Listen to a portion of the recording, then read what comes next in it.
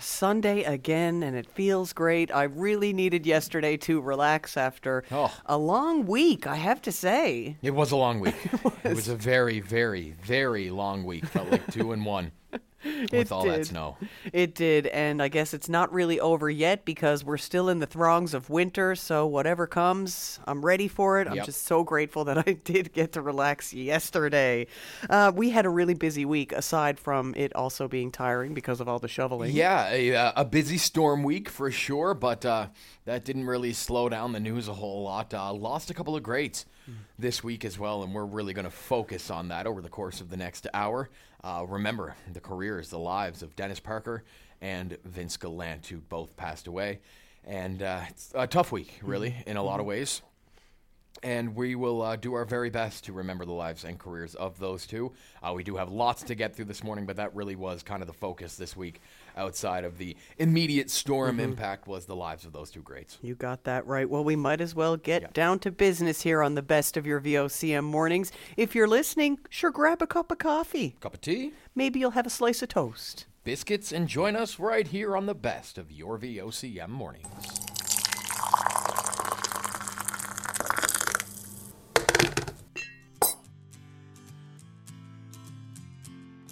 Good Sunday morning and welcome to the best of your VOCM mornings. I'm Ben Murphy. And I'm Gerri Lynn Mackey. Well, the local music scene is mourning the loss of a true luminary, Dennis Parker, a revered blues artist and cornerstone in the local music scene who passed away this past weekend.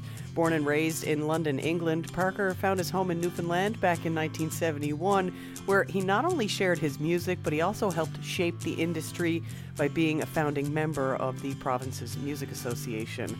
The outpouring of tributes for Parker has been reflecting the impact that he's had on those who knew him and those who enjoyed his music.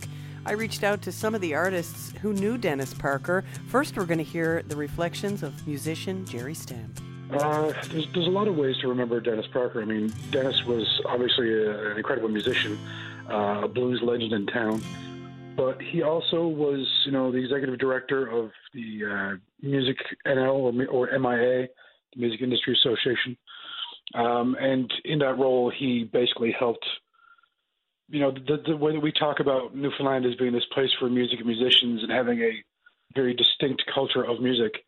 Dennis had his hand in kind of making that the norm for a number of years, really bringing our artists to the forefront, getting us off the island and onto mainstream stages on the mainland. So, I mean, you can't really put just a few words together to say how indelible that mark will be on music and culture in Newfoundland for the next 40, 50 years.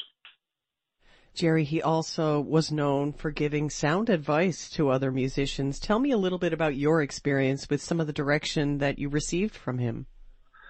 Well, when I was young and starting out in music, I mean, I don't even know if I played any real professional gigs as such. I popped by the MIA, as it was known at the time, Music NL now, and went in expecting to have to make an appointment to talk to this guy, Dennis Parker, who I didn't know much about. And he was in there and just kind of said, no, come on in and sit down and have a chat. And we talked for, I want to say, like an hour and a half, and he gave all kinds of advice. I mean, some of it is stuff that you would expect to be kind of straightforward, normal, be professional, be punctual, show up on time, play your gig as to the best of your ability. But he also talked about concepts like, learning about the music industry itself, all the ins and outs, how things used to be, how things actually are, always be on top of the new trends and kind of be able to spot where to invest your time and where not to. I mean, if you talk to most people today, social media is like the be-all, end-all of trying to get noticed. But, I mean, you still have to have good-sounding recordings, and you still have to be able to get out there and play in a venue and, impress a crowd. So all those things that, while Dennis was getting older, the industry kept changing, but he never lost step with it. He was always, even if he didn't fully understand it, he'd be like, I don't know what this thing is, but I know that's hot. So let's look at it, And that is musician Gerri Stamp. Musician Wade Pinhorn worked closely with Parker for years. Dennis was absolutely one of my greatest mentors. When I finished music school in the early 80s, I got a call from him to play bass in his band. and play blues, and I didn't really know anything about it. And I remember him saying to me at the first rehearsal when he saw how stressed I was, "It's an E, it's a piece of cake, matey. Don't worry about it." And I played with him for 35 or 40 years, off and on, played bass and piano. And the one thing that Dennis taught me was to be absolutely fearless on stage. I learned that by watching him. He was just phenomenal. I posted on Facebook this morning, he hit the stage like a thunderstorm. And he was so authentic and so unapologetically himself on stage. And that's probably the greatest lesson I've ever learned about music and performing, is just go on stage fearless, and I owe that to him. And I mean, he was instrumental in terms of the music industry here. I spoke with Gerri Stamp about his involvement in starting the first music association here. Were you colleagues with him to that professional capacity? Yes, I was actually. At one point, I was vice president of Music NL, and he was the executive director of Music NL for years. And he worked tirelessly to put musicians on the map in the province and take care of us and make sure that all the gigs were secure and that we had funding for records and for touring and all that kind of stuff. So he was instrumental in all of that. Dennis, his sense of humor, absolutely. I remember playing something on one of his tunes one night thinking I was being really clever, playing some Latin piano thing. And at the end of the night, he put his arm around me and said, "You know that thing that you did in my song, Choking with the Heat?" I said, "Yeah." I'm all proud of myself. He said, "I hate that." and I never ever played it again. He was just so straightforward about his music. And I remember him also saying to me, "Play like you mean it, because if you don't mean it, how is it supposed to mean anything to the people in the audience?" And that really resonated with me. And that is musician Wade Pinhorn. We also heard from singer-songwriter Janet Cull, who looks back on the first time she met Dennis Parker. Dennis was such a huge part of my music career. He became a great friend. I actually met Dennis back in, I think it was about 2001, and him and John Hutton. John Hutton was the president of Music NL at the time, and I had just rented an apartment on Victoria Street, and Dennis was living upstairs. And I remember John saying, "Janet, are you working these days?" I said, "No, I'm looking for a job." He said, "Well, Music NL is looking for an assistant. Dennis lives upstairs." The next day I had an interview. Dennis hired me right on the spot in the office. And it was right at the beginning of my career. So the knowledge that I gained from working next to this guy for 5 to 6 years was unbelievable. It really would have taken me 20 or 30 years, I truly believe that, as a musician in the industry, to learn what I did from him in just 5 years. And he really nurtured my career. And, sitting in that office with him every day and young musicians coming in and him just giving them advice. And there was no BS with Dennis either. It wasn't like, "Oh, you got talent, you're going to be famous." It was, "This is what you do. It takes so much hard work, and what matters at the end of the day is that you're proud of what you're creating." And I think that's what I took from him the most, is that I watched him over the years create music that he believed in. He never followed any fads. He was not about, the next big thing. It was really about the art.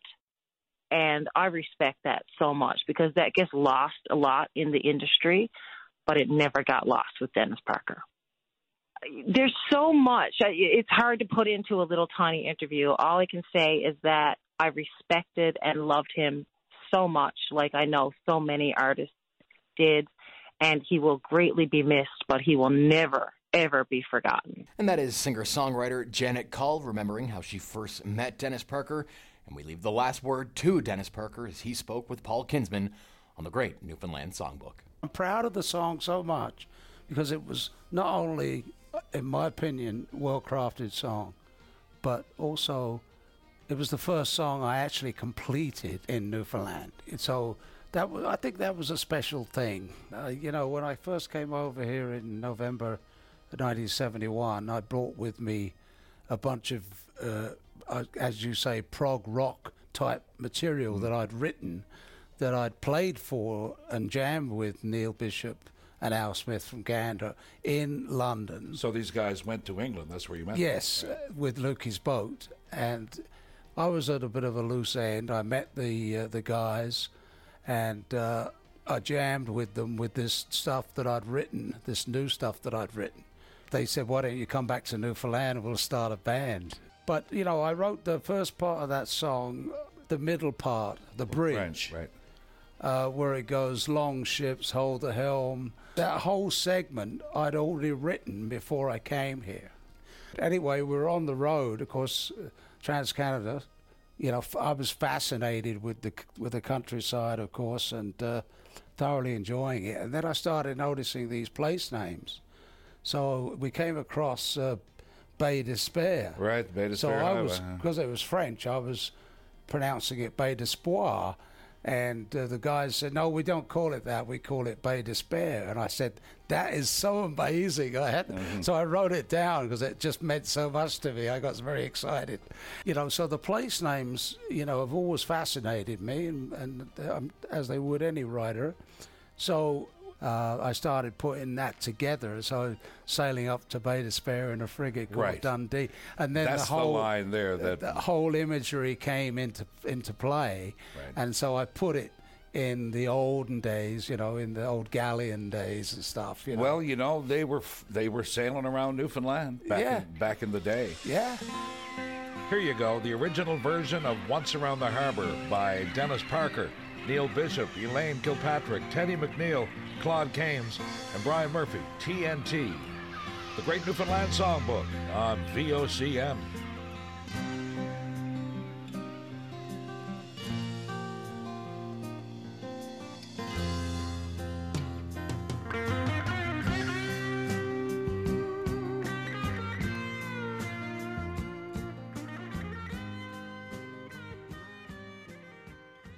Well, he will surely be missed. That is just a portion of audio brought to you by Your VOCM's Newfoundland Songbook. Paul Kinsman used to host that show, and we were listening to Dennis Parker speaking with him. Ben?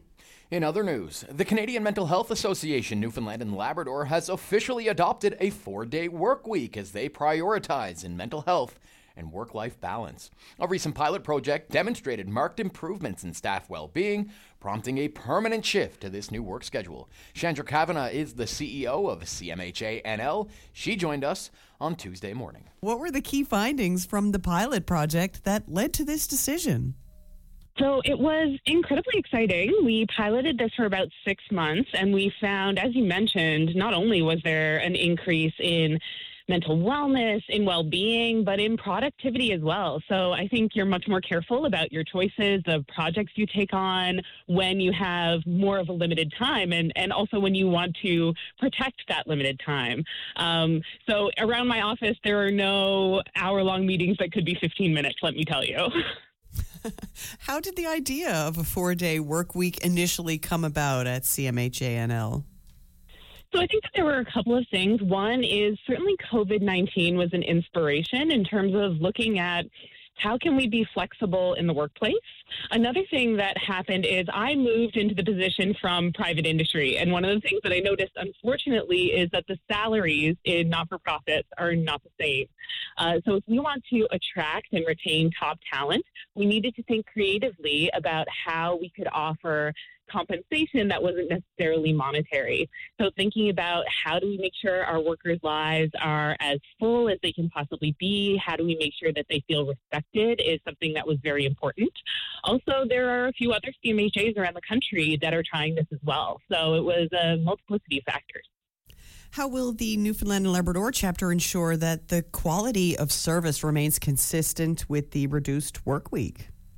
It's a great question, and it's something that I must say we have not had issue with as yet. We're very lucky with the team that we have. They are incredibly talented, incredibly passionate and driven individuals.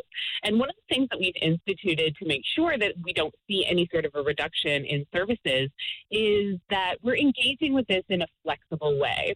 So, for instance, we do lots and lots of different kinds of training, mental health first aid, suicide intervention and prevention. We have bespoke offerings. And there are lots of times when people would like to see those happen on, let's say, a Friday and a Saturday or a Thursday and a Friday.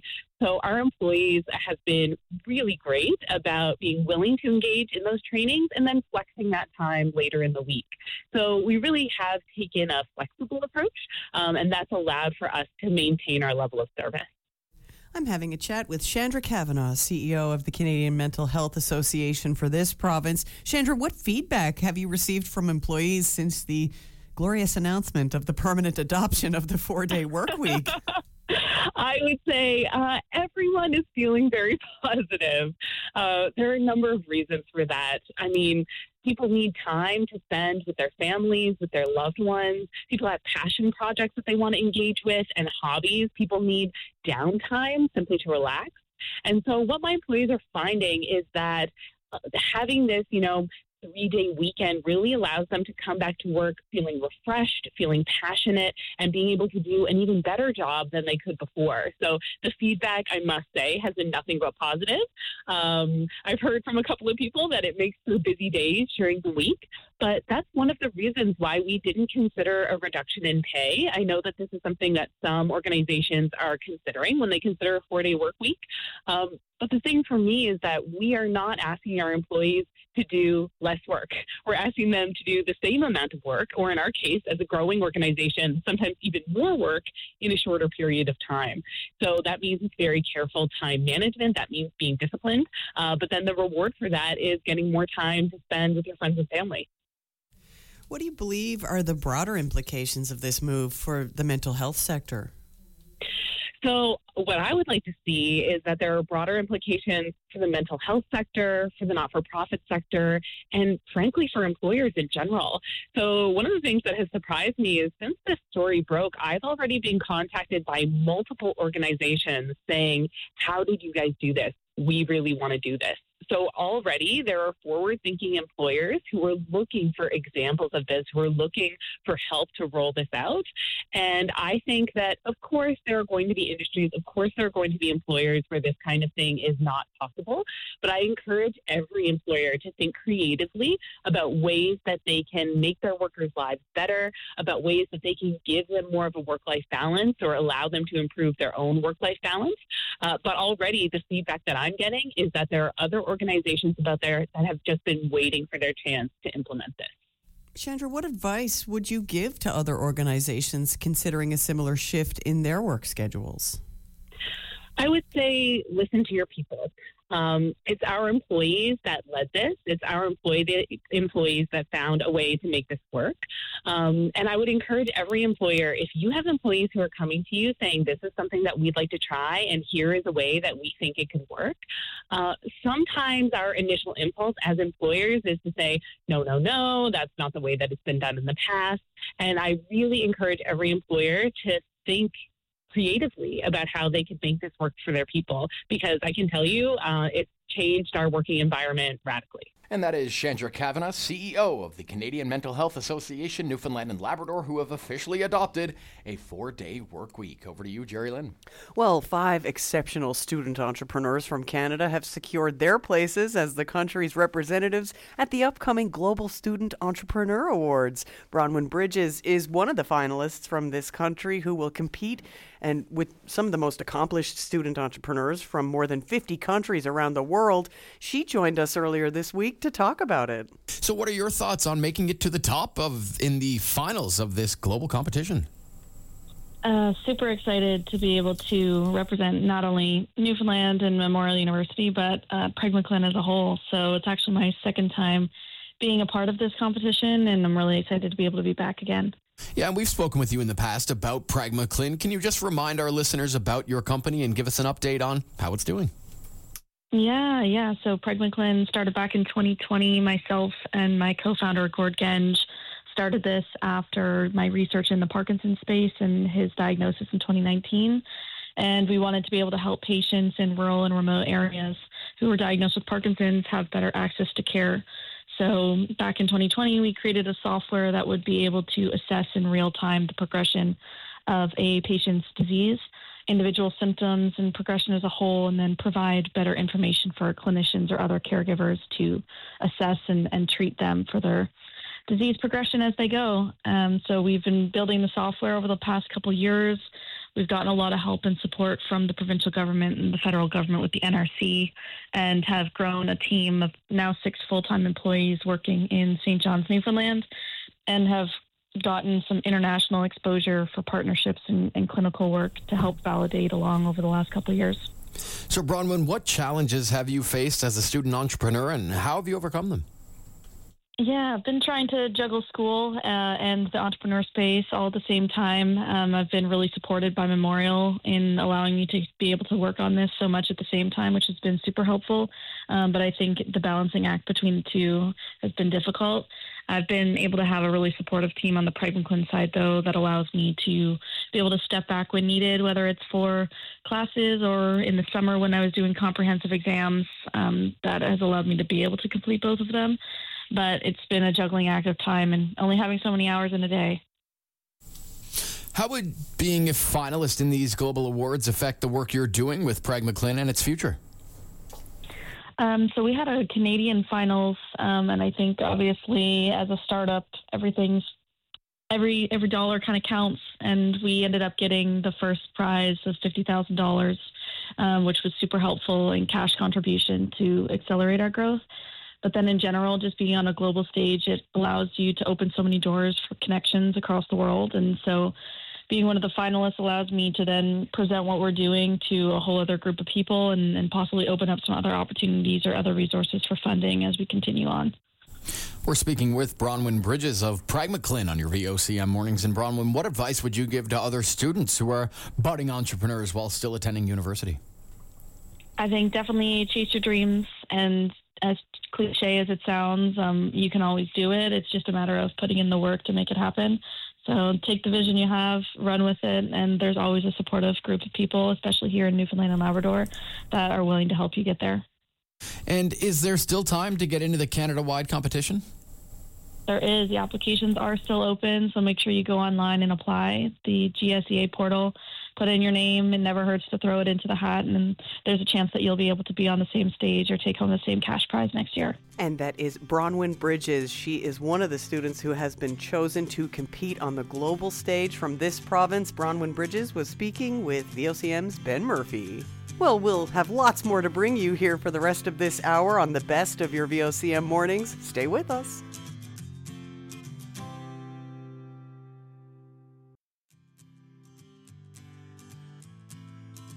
Good Sunday morning and welcome back to the best of your VOCM mornings. I'm Gerri Lynn Mackey. And I'm Ben Murphy, and we lost a broadcasting giant this week. Iconic broadcaster Vince Gallant passed away at the age of 88.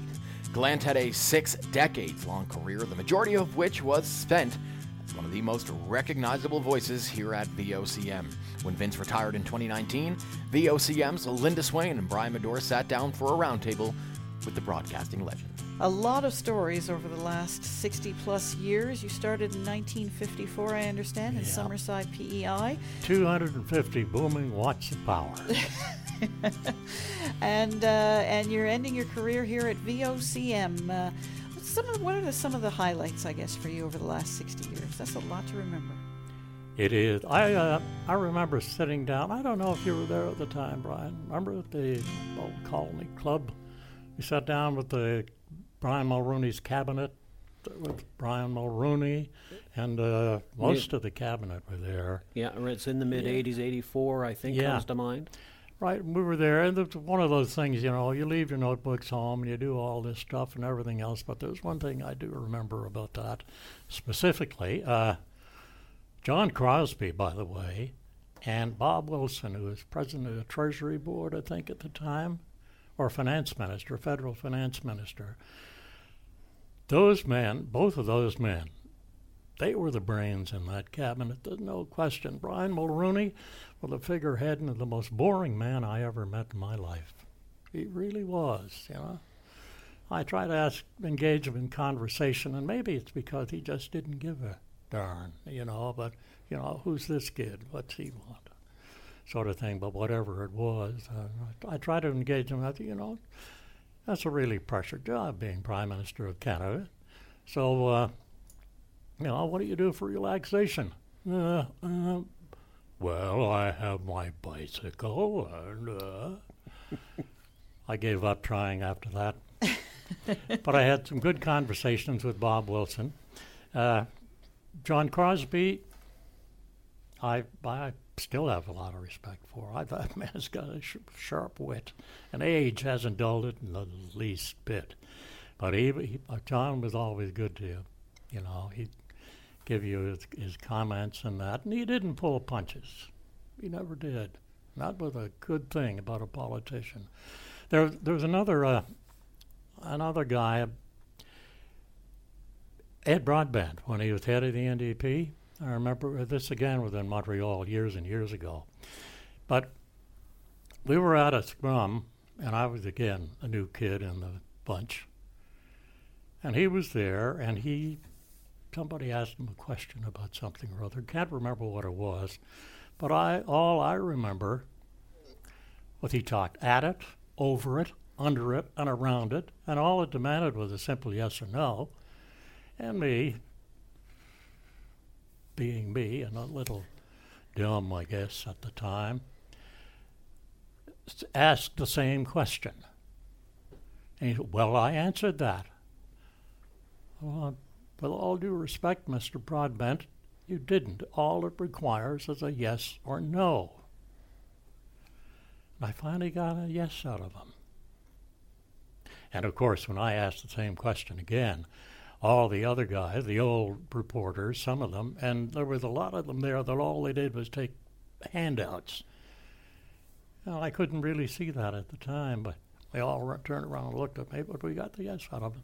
Well, one of the most decorated broadcasters in the history of Newfoundland and Labrador, being remembered as one who willingly passed on his knowledge and savvy to up-and-comers. Vince Gallant, already a veteran by that time, moved to St. John's in 1976 to take up a position with NTV News. He later moved to CJYQ, then to VOCM in 1983. He remained with us at VO until his retirement 6 years ago. Gerri Phelan, who was news director, read the 7:45 and 1 p.m. newscasts on VOCM for decades with Vince. He speaks with VOCM's Brian Medore, who also had the pleasure of working alongside Vince Gallant. Tell me what you remember about Vince Gallant.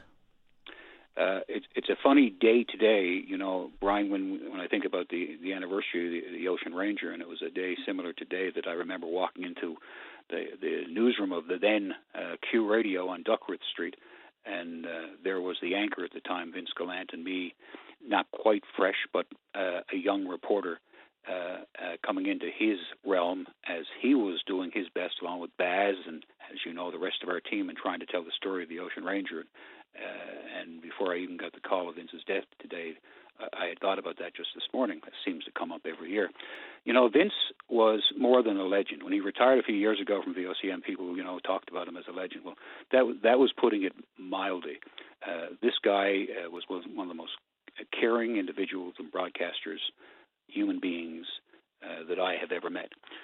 Vince and I sat in the same booth at VOCM for over 25 years, morning and lunchtime, to read that major newscast. Good morning, I'm Gerri Phelan, I'm Vince Gallant, and in the news, and off we'd go. And it was an amazing thing in that time period that Vince and I grew as friends, as fathers, as broadcasters, as human beings. And here's what we had in common, and this is what I witnessed with Vince Gallant. We never, ever worked for our employer. We worked for our audience. And that probably was the one thing that kept us, I guess, so committed to each other and to what we did. Because our approach was always, we had to make sure that we served the audience in everything that we did. And it had to be correct. There was no excuse for otherwise. Vince and I always said that the audience might forgive us for being an hour late with a story, but it would be an awful hard to win back their trust if we made an error. And that's the kind of guy Vince Gallant was in life. It's the kind of guy Vince Gallant was as a journalist and as a broadcaster. And so, you know, when you apply those principles and say to yourself, how does that work? Well, that's the magic. Just think of all the people he trained over the years, people from me on. You know, the thing I always credit Vince with me, it was interviewing. I mean, I saw him interviewing like nobody else back in the day at Q Radio when there was a controversy on. I remember a prominent businessman who was all over the news at the time. And anyway, Vince picked up the phone and said, I'm going to call him and ask him. And Vince called, and the guy answers the phone, and Vince says, well, I'm not going to fiddle around with this. Tell me if it's true or not. Are you selling Atlantic Place? Just like that. And he got the story. And then, of course, we had the story. And that's the kind of guy. He wasn't one for playing with stuff, except with words. Man, what a writer. This guy could write and write, and he could put things in a perspective, a tight writing style, beautifully crafted for radio. And he taught that to so many of us. And then, of course, his gift of ad-libbing. I mean, Vince might not have a note in front of him, and he could go on for hours. And I saw him do that. Like, literally, our computer would go down. He'd be reading, and all of a sudden, there was nothing left. There was nothing in front of him. And he could just go off as if the newscast was in front of him. Part of that might have come from his television experience, because he had a lot of that too. But it was an amazing, amazing gift, and I got to see it and enjoy it many times, especially during live broadcasts. And I guess the other thing that I always remember about Vince is just his sense of humor. I mean, he could make you laugh no matter how bad a day you were having. In the old days at Q, we had these tea parties. That's what we'd call them. It'd be breakfast in the morning with John Nolan, the late John Nolan, another great broadcaster, and myself, Ron Pumphrey. And Vince would just he'd pour tea as a way to have our news meetings, talk about stuff, and have a little thing over his arm as if he was in a restaurant, and just to break up how bad a morning it might have been with whatever the news stories were of the day, which to me, again, showed somebody's character.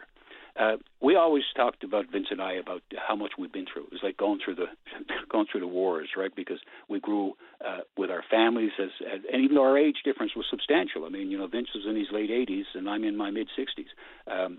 So there was that difference. But there was this mutual respect, and he never, ever, ever, ever wanted to be a man of an ego. Even when he was winning all these awards, he'd always, wherever it was, stand up and give credit to somebody else, give credit to me, give credit to our newsroom and our news team. And he won the highest awards. He won the Murrow Awards in the U.S. for news anchoring. We had a joint newscast. We won that 3 or 4 times, and other awards. And it's a story of achievement beyond any. And I think one of the things that at the time there was an effort behind the scenes some years ago to try and get him the Order of Newfoundland. Of course, he wasn't born in Newfoundland, but you'd never know that. Mm-hmm. Because he was as much a Newfoundlander as any Newfoundlander could be. He loved this place.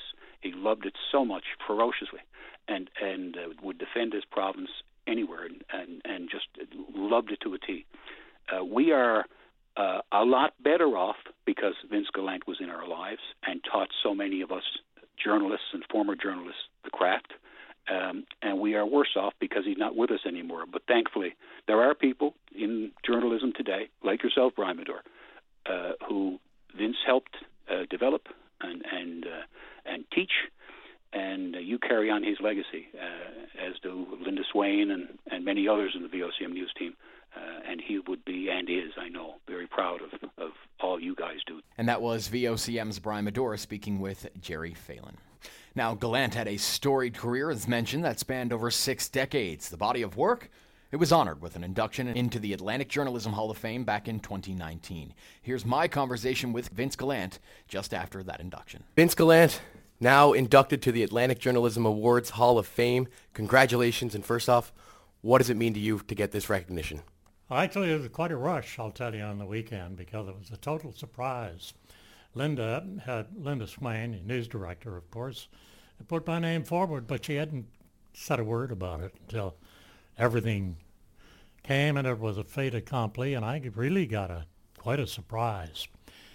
It's really quite an honor because though I've had a number of awards, regional, national, international, I've even got a letter of commendation from the New York Times, a story I did way back when I worked in Montreal. But this caps them all of them, because it's a recognition by my peers of a lifetime's body of work in my profession. And that is quite an honor. It's also a very humbling experience, but quite an honor, and I got to admit it really gave me an internal rush. And you said how you do some woodworking in your pastime, or in that's a hobby. So Tell me a little bit more about what you plan to do there. You said you were going to build a desk? I got to build a desk and make arrangements with these awards so I can hang and I can look at them in the future and realize what I used to be. So Vince, some 65 years ago, how did you end up in the business? I had a band, 4-piece band. We had sponsored radio shows in Charlottetown, PEI, and Summerside. Only about 30 miles apart, you know. We were sponsored Suregain animal feeds and stuff, you know. So we used to make a few bucks that way, but I happened to be in Summerside, and the general manager of the station apparently had just lost an employee who'd taken off for greener pastures. Asked me if I'd like a job. Oh, I thought quickly, you know, it's easier than what I was doing. At the time, I was working for Central Creameries in Charlottetown, testing the butterfat content in milk. That's exactly what I was doing. And but they offered me an extra $10 a week, and I figured that wasn't bad back in those days, you know, 1954. So I said, yeah, I'll give it a try. Why not? And I said, okay, we'll have to give you an audition, see how you handle yourself. So they did, and he hired me. And that was it. Although I didn't become a news person as such until I hit Montreal. And I went to work at CJAD there, which was the number one station at the time, because I'd gone to Montreal, I made the rounds, 2 or 3 stations, and the next day I got a call from AD, which is a big station, you know. Danny Gallivan worked there, and God knows how many. Don Chevrier, whom you may know of in the past, he went to CTV, did a lot of Olympics and all that stuff. But Paul Reed, who used to be the voice of the Bank of Canada, Royal Bank, and people like that. But one day, I was just working swing shift, and one day they needed somebody to fill in a news shift. So they stuck me on the air, do it. Well, I did it. The next day, Mac McCurdy, general manager, called me in and said, Vince, how do you feel about going to news permanently? Okay. And that was it from then on, and I found my niche, I think, at that point in time. So that was pretty much it. And that is my conversation with Vince Gallant after he was inducted into the Atlantic Journalism Hall of Fame back in 2019. Now let's get to the listener tributes. Of course, Vince had such a huge impact on all his fans, all the people who were listening to him each and every morning that he was here reading the news.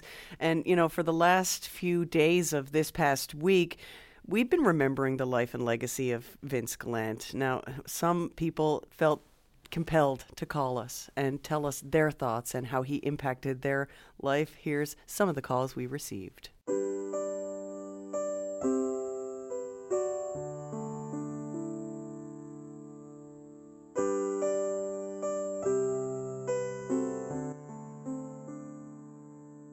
Morning, guys. This is Damien Fowler calling. I just wanted to express my condolences on the loss of your friend Vince Gallant.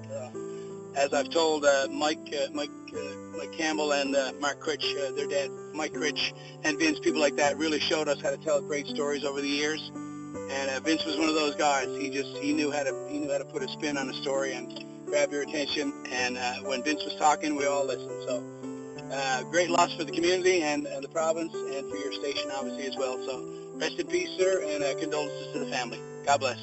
Yeah, well, I'm sure there's more than one that have left a message in regarding to Vince Gallant's passing. I just want to pass along my sympathies to the station there and all the workers, everyone who had time working with him. I've heard some stories all over the radio already. He certainly had a distinctive voice for radio, and I think more than one could say that if they didn't know his name, they recognized his voice. I'm sure it was a shock to all of you guys, but and I don't know if he was ever sworn in as an honorary Newfoundlander, but I'm sure each one that knew him would regard him as an honorary Newfoundlander. So we just want to pass along our condolences to you guys and the listening audience of the passing of Vince Gallant and to his family. I'm sure they're going through a difficult time, but we just want to know that they're thought of and prayed for, and hopefully they'll have some good memories to carry them through these difficult days. Thank you. This is Cindy James calling from Deer Lake. Thank you. Bye-bye. Like most people, I thinking about Mr. Gallant there the past couple of days. But one thing that always came to my mind, and I don't know if I'm the only one who remembers this or not, but how many times did you hear him announce a big lottery jackpot? And at the end, he always says the winning ticket was sold. You guessed it, Ontario. Thank you for everything, Mr. Gallant. You were wonderful. You were a great addition to the station. In regards to Vince Gallant's passing, I was very sorry to hear that, and I met him on one occasion, and I found him to be a wonderful person. He had a wonderful personality, and of course his voice was something else, and I really took to him when I saw him, you know, and all in all, an exceptional man. Thank you. Yeah, good morning, sir. Calling from Adirondacks Bay. My name is Rich. Just like to pass my condolences along to the family of the great Vince Gallant. I have been listening to VOCM for a lot of years. And you know, Vince, I never did meet the man, but he had a very distinguished voice. I tell you, he stood out over a lot of crowd. Anyway, rest in peace, my friend, and thank you to VOCM, and I'm sure that you know them, all love them. Thank you, and have a good one.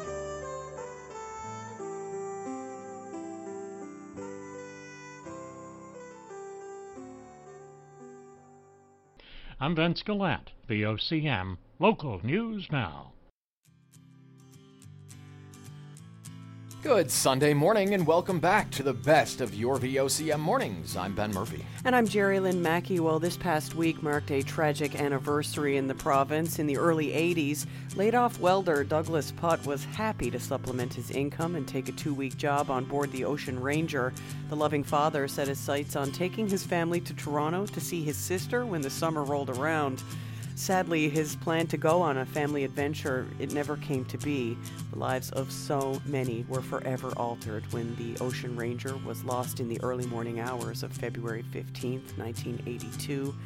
Tina Putt is the daughter of Douglas Putt, and she joined us earlier this week on Your VOCM. He worked with East Steel, worked there for years. As a child, I can remember, you know, it was very cyclical, like they'd be laid off and on unemployment quite a bit. So when he did get the opportunity to go out for a couple of weeks and get some extra cash, he took advantage of it in hopes of, making our lives better.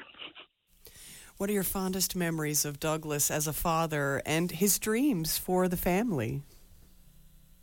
Dad was he was a really good father. He I would say he was present in our lives. Like, he always made time for us. Sunday was always family day. He would take us for a drive or take us skating or swimming or whatever, depending on what the season was. But he did, like, he really put in the effort to spend time with us. And I say effort, but it was effortless. Like, he truly seemed to enjoy spending time with his family. Tina, how did the loss of the Ocean Ranger and your father impact your family's life in the immediate aftermath and even, over the years right up to today? It was really hard. It's still hard. Like, when you lose a loved one, it doesn't really matter why or when, but it's hard. And just losing them in the way that we did kind of made it harder because it just seems like it shouldn't have happened. And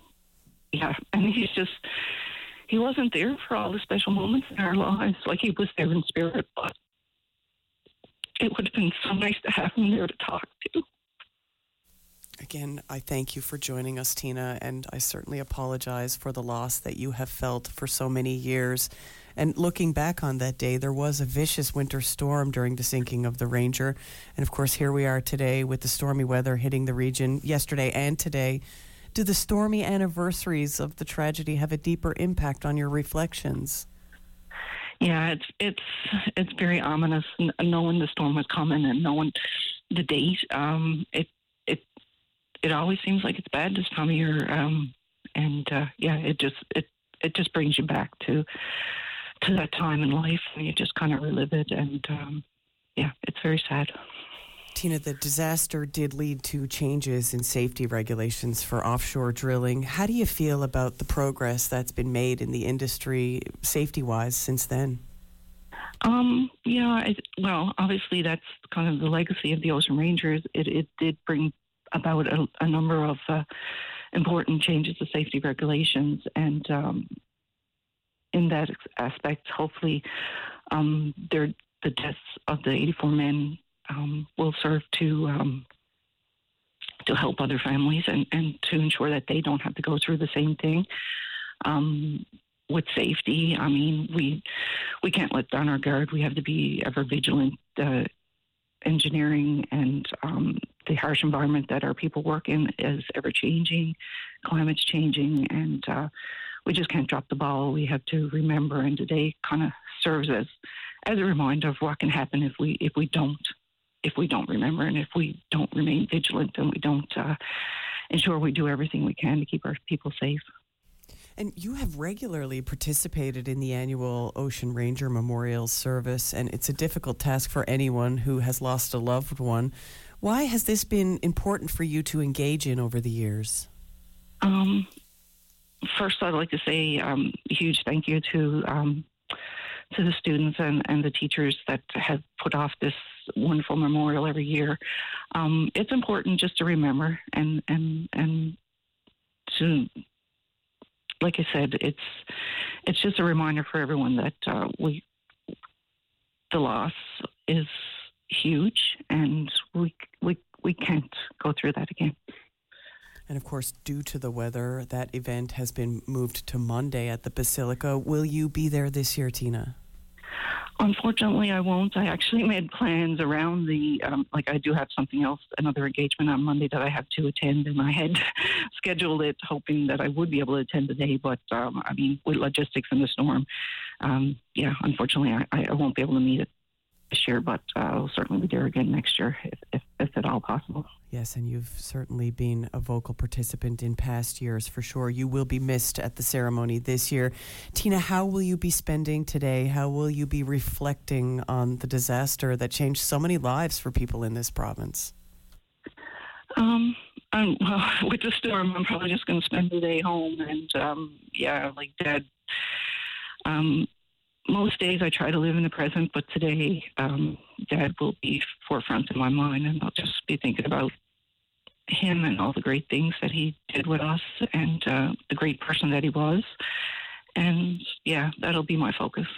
And that is Tina Putt. She joined us earlier this week. She lost her father in the Ocean Ranger disaster, and now there's always a memorial service hosted by Gonzaga High School students and staff on the day of the anniversary. But of course, due to the poor weather we've seen this week, it was postponed, taking place tomorrow, February the 19th, and the service will still take place at the Basilica at 1 p.m. Ben.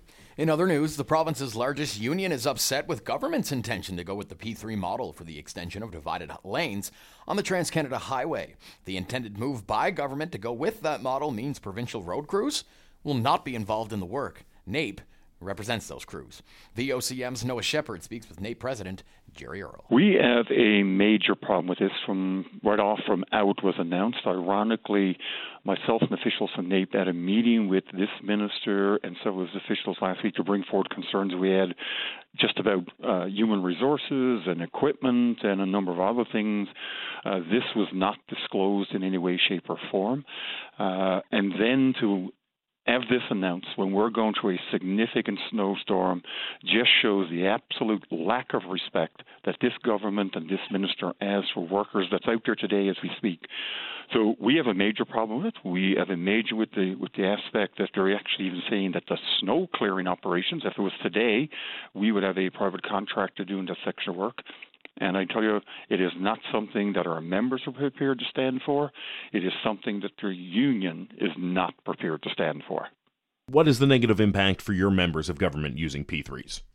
Well, this will be a section of highway that's right now that is done by the women and men that go out on days like this in the snowstorm. They would clear that. So actually what I'm understanding, and again, the minister hasn't sat down and talked to us or talked to the frontline workers. What I'm understanding, what he said in comments, this would now be replaced. Number one, I'll remind him we have a collective agreement in place, and if this is the absolute disregard he has for his workers in this collective agreement, that's a major issue. On P3s alone, what Newfoundlanders and Labradorians got to understand, it is going to put an additional cost. And guess who's going to pay for that? It's us right here in Newfoundland, Labrador. These P3 models have failed in other parts of the country. Why are we allowing our government to repeat these failures here at a cost to us and a financial cost? Let's look at the long-term care facilities, the problems that we've had there in a P3. So I can only imagine a highway. No, in other parts of the country, in Ontario, we've seen the increased cost of this model. And we hear from the Canadian Centre of Policy Alternatives that talks about a similar project in Nova Scotia that actually cost the people in Nova Scotia close to $250,000 more. And all this P3 does, it kicks the financial costs down the road. So this government can make themselves look good by laying some asphalt and probably scoring some political brownie points. And maybe there's an election upcoming, and maybe that's what they're talking about it. But we are going to pay for this in an unknown cost for 25 or 30 years or more. So it's Newfoundlanders and Labradorians that's going to ultimately pay. Our members obviously have their work impacted, but I can tell you it's not something that we're going to sit idly by and not address. So what's the next steps for the union in talks with government about this? Well, right off the bat, like I said, ironically, we sat in the minister's own boardroom a week ago to raise issues around readiness for water bombers, the shortage of resources in maintenance operations service that we already have. It is incumbent on him and his department to make sure we have proper resources and equipment, which they have failed to do, by the way. Already now, we have written the minister a very blunt letter requesting a meeting to talk about this very particular issue. Depends on what comes out of that meeting, what our next steps will be, because I assure you, if this is not resolved satisfactorily, there will absolutely be next steps from our membership and from this union. And that is NAPE President Gerri Earle speaking with VOCM's Noah Shepherd. And just like that, our time is up here on the best of Your VOCM Mornings. Hope you enjoyed the program. And again, our thoughts and condolences go out to Dennis Parker, his entire family, and same thing with Vince Gallant and his family. Both will truly be missed. You got that right. It was more of a solemn week here at your VOCM because of that loss. But, Ben, we won't be back in business tomorrow morning. We'll be back on Tuesday morning. 5:30 to 9 a.m. We'll chat then. I'm Ben Murphy. And I'm Gerri Lynn Mackey. Have a safe and happy Sunday.